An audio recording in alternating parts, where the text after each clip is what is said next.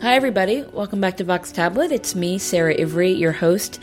Today, what happens when a young gay man and an Orthodox rabbi become friends? According to some interpretations of the Torah, homosexuality is forbidden. That injunction is what makes Rabbi Zuckerman, a frail old man, recoil when he learns that a young friend of his, Benji Steiner, is gay. Their relationship is at the center of a novel called Sweet Like Sugar.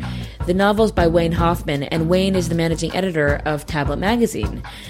In addition to his work here at Tablet, Wayne also finds time to write fiction, and as you can see, his day-to-day job at a Jewish organization has crept into his creative process. Well, we spoke with Wayne last summer about his book, and today we're reprising that interview as a way to celebrate the fact that tonight Wayne will receive the prestigious Stonewall Book Award from the American Library Association. From our archive, here's our conversation with Wayne Hoffman. Enjoy. Now, this is not your first novel, but it marks a departure for you insofar as this novel really takes on religion in a way that your first book, which is called Hard, did not. In this book, in Sweet Like Sugar, we've got a 20-something protagonist named Benji Steiner. He grew up conservative in the suburbs of Washington. He doesn't do that much Jewishly now. Instead, what he's really preoccupied with is going out to clubs. He's looking for love. He's building his business. What would you say is Benji's relationship to being Jewish at the start of the novel? I think for Benji, being Jewish is part of his past. It's part of his family. It's part of his core identity, but it's not so much an active part of his everyday life. It's not that he is in denial about being Jewish, far from it, or that he's tried to escape from his roots. It's just that being Jewish isn't something that he needs to pay attention to on a daily basis, or that's where he is when the novel starts. He forms his friendship with this rabbi, Rabbi Zuckerman, and Rabbi Zuckerman runs a Judaica shop in the strip mall where Benji has his private office. He works as a web designer. What draws Benji to Rabbi Zuckerman? Well, the thing that happens first is that Rabbi Zuckerman's actually drawn to Benji indirectly because during a particularly hot summer day, the rabbi is exhausted and is about to collapse. And Benji's office, which is right behind the bookstore, happens to have a sofa in it. And he uses the sofa to lie down. So that's the first time they really have any sort of physical, face-to-face contact. I think what draws Benji to the rabbi on a psychological and ongoing level is a feeling that the rabbi represents the kind of grandfatherly figure that he hasn't had since he was a small child. He's an older person who listens sometimes, talks a lot, and yet isn't particularly judgmental, which is something that Benji had in his grandfather when he was very young, something he remembers fondly, but his grandfather died when Benji was quite little. I think he's also initially surprised to find that for an Orthodox rabbi, Rabbi Zuckerman is fairly open-minded, and Benji has not had a lot of that experience in dealing with Jewish authority figures. Throughout the novel, you've included these standalone chapters that recount very tender and often very raw scenes from Benji's childhood. There's one that I found really poignant that takes place during a visit that Benji makes to his grandparents in southern Florida when he was a kid. Would you describe what happened in that scene for our listeners? We're talking about spring break. Benji is in junior high and goes down on spring break to visit his grandmother. His grandfather has already died. His grandmother is quite ill with cancer, and he and his parents go down to stay with her. Now, Benji is young enough that he still has to go with his parents to visit grandma for spring break, and he's old enough to know that there are more fun things he could be doing if he were only a year or two older. While he's down there on spring break, Kurt Cobain dies, and this is something that doesn't register in a Florida retirement village. It's something that only barely registers for Benji's parents. I just want to stop you for one quick moment and say for anyone who doesn't know who Kurt Cobain is, he was the lead singer of Nirvana, a very seminal rock figure in the early 90s, and he died in 1994. Go on. That's right. I forget. Not everyone knows who Kurt Cobain was. My own parents would have looked at me and said, "Who is that again?" So Kurt Cobain dies. He kills himself. And Benji is wanting to share in this mourning and this loss, except he's in exactly the wrong place to do it. He's staying with Grandma on a fold-out couch in Florida, and no one even knows who Kurt Cobain was. And he meets one other teenager who's also visiting a grandparent in the same complex at night in the parking lot, and they share a strange and sort of sudden connection over the loss of Cobain. And this loss and this shared mourning, complete with lots of expletives and a joint and smoking in a car with the tape deck turned up, turns into a quite awkward, semi-erotic scene of these two teenage boys skinny dipping in a senior citizen complex pool. And Benji, who's coming to terms with the fact that he's gay, is sort of stuck right at the point of connection, where he's made a connection in this most unlikely of places, only to find that he hits a wall when they come to really bare themselves literally and get into the pool, that he's reached the limit of how far he can go, how far he's ready to go in terms of making connections with other men. These flashback scenes that you have in the novel, they're very moving and evocative. I wonder if any of them are based in your own experience. Some of them have nothing whatsoever to do with anything that happened to me. Some of them have a grain in them of something that happened to me or to someone I know, but they've been recontextualized. The endings have changed. Details have changed. There are a couple that really do come out of my own personal experience. And one out of my own experience took place at a summer camp where in the book, Benji, who's roughly bar mitzvah age at this point, is in a bunk filled with boys, some of whom, as you'd find in any bunk filled with 13-year-old boys, some of whom already look like they're 16 or 17. They have their mustaches. They're almost 6 feet tall. They have deep voices. They've already had their growth spurts. And others look like they're little kids. This is what it's like when you're in a bunk filled with 13-year-olds. Sounds like a nightmare. Already. I can't begin to tell you what a nightmare it was. I, like Benji, was fortunate enough to be somewhere in the middle of that range, so I was never the tallest or the shortest in the group. Nonetheless, it was always an awkward group. In this strange motley collection of teenage boys, there's a sort of bully who teases everyone at some point during the summer. Clowning around the bunk after lights out when the counselors are gone and the kids are supposed to be asleep, but of course they aren't. If you've ever been to sleepaway camp, you know exactly what I mean. And this one kid taunts people in the nude, typically, running around and waving his privates in their faces, making fun of them, farting on them, to great laughs.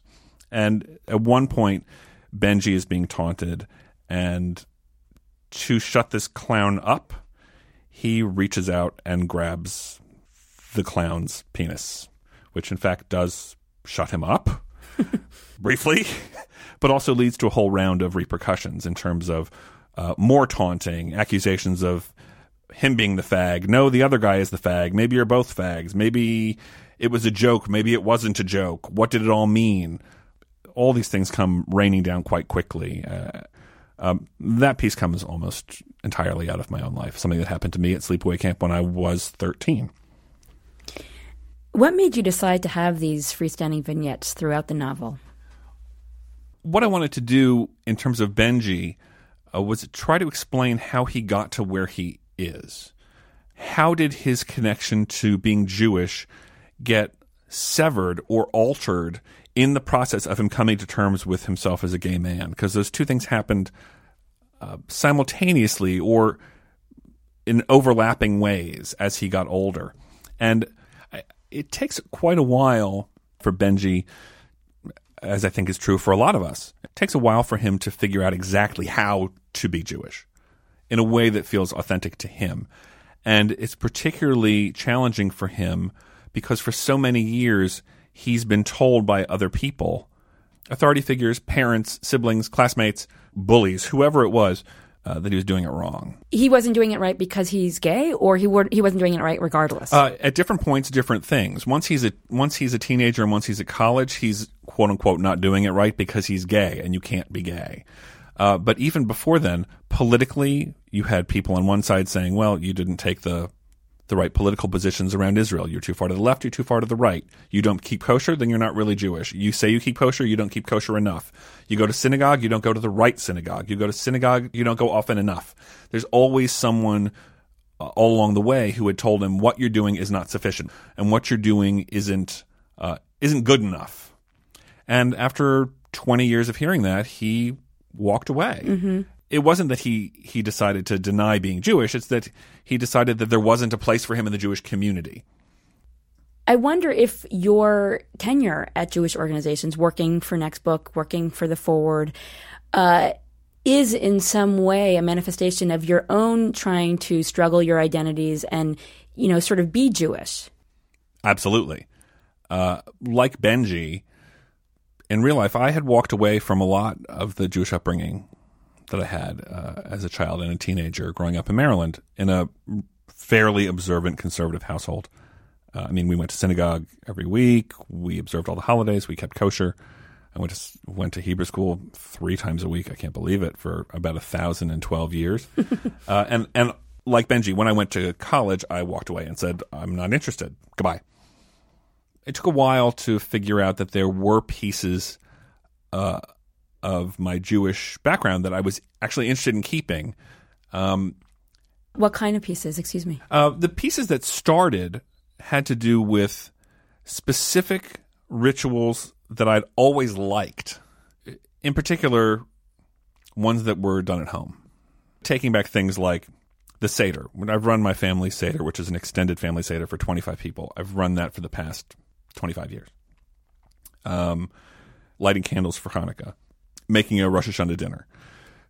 These things bit by bit. Then it was a matter of getting interested in things like Jewish literature, Jewish culture. Politics I was always interested in. That was never a problem. I never gave up politics. So I always had some kind of connection and gradually took back more and more and more of it. And as an adult, going to work in the Jewish world, really I'd been a journalist since I was just out of college, applying that to the Jewish subjects that interested me seemed like sort of a natural fit. And once I did that, I found that I didn't have to leave the gay man in me behind. At least where I was at The Forward and now at Next Book, it's not an issue. First of all, I'm not the only gay person in the office. I wasn't the only in the office at The Forward. And it was never a conflict. But I didn't know that until I got there. Let's talk for a moment about your first novel. It's called Hard, and it's a lot more graphic sexually than Sweet Like Sugar. It's also a lot more political. Yes. It looks at gay life in the West Village in New York in the late 1990s. How similar or different was the experience of writing these two novels? The process was remarkably similar. The biggest difference is that Hard was the first novel I wrote. It's also the first fiction I ever wrote. I've been a journalist for more than 20 years. So I didn't know how to do it. I didn't know how to write something this big. How do you pace yourself? How long is it going to take? Forget the horrible questions that hang over you for years, like, when I'm done, will anyone want to read it? Or did I just waste 2 years of my life? Or 3 years of my life? Or 4 years? So by the time I got to this one, I at least knew how to do it in terms of process. In terms of content, the real leap was that Hard came much more out of my own experiences. And I don't mean to say that it was autobiographical, but I mean to say that I drew on a lot of things that had actually happened. Either things that happened to me, things that happened around me, things that happened to people I knew, or just things that were in the news. I was dealing with a very specific topical subject in a very specific place and time. There was a turning point in the AIDS crisis in the mid to late 90s that had a huge impact on how gay men in particular related to life, illness, sex, politics, activism, relationships. And we didn't know it.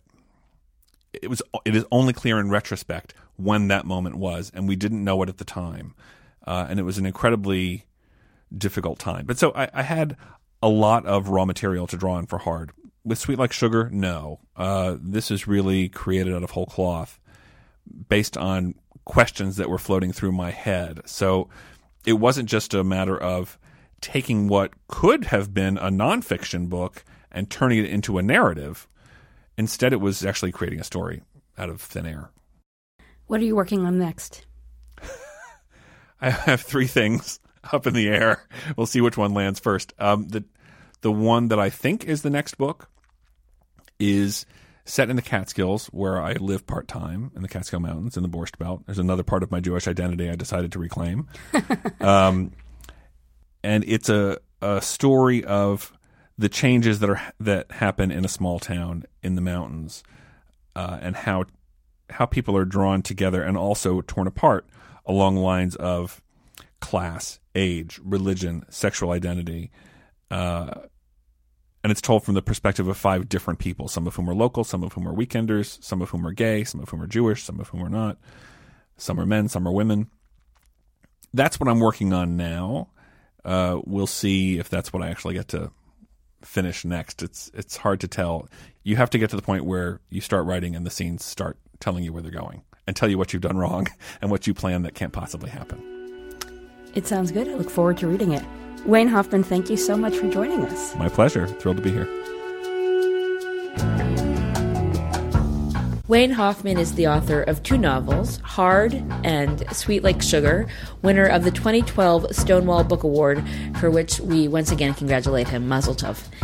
Now I've got a question, an important one, and I want you to listen. What is your favorite Jewish thing to do in the summertime? And I know that you're thinking, what does that mean, your favorite Jewish thing to do?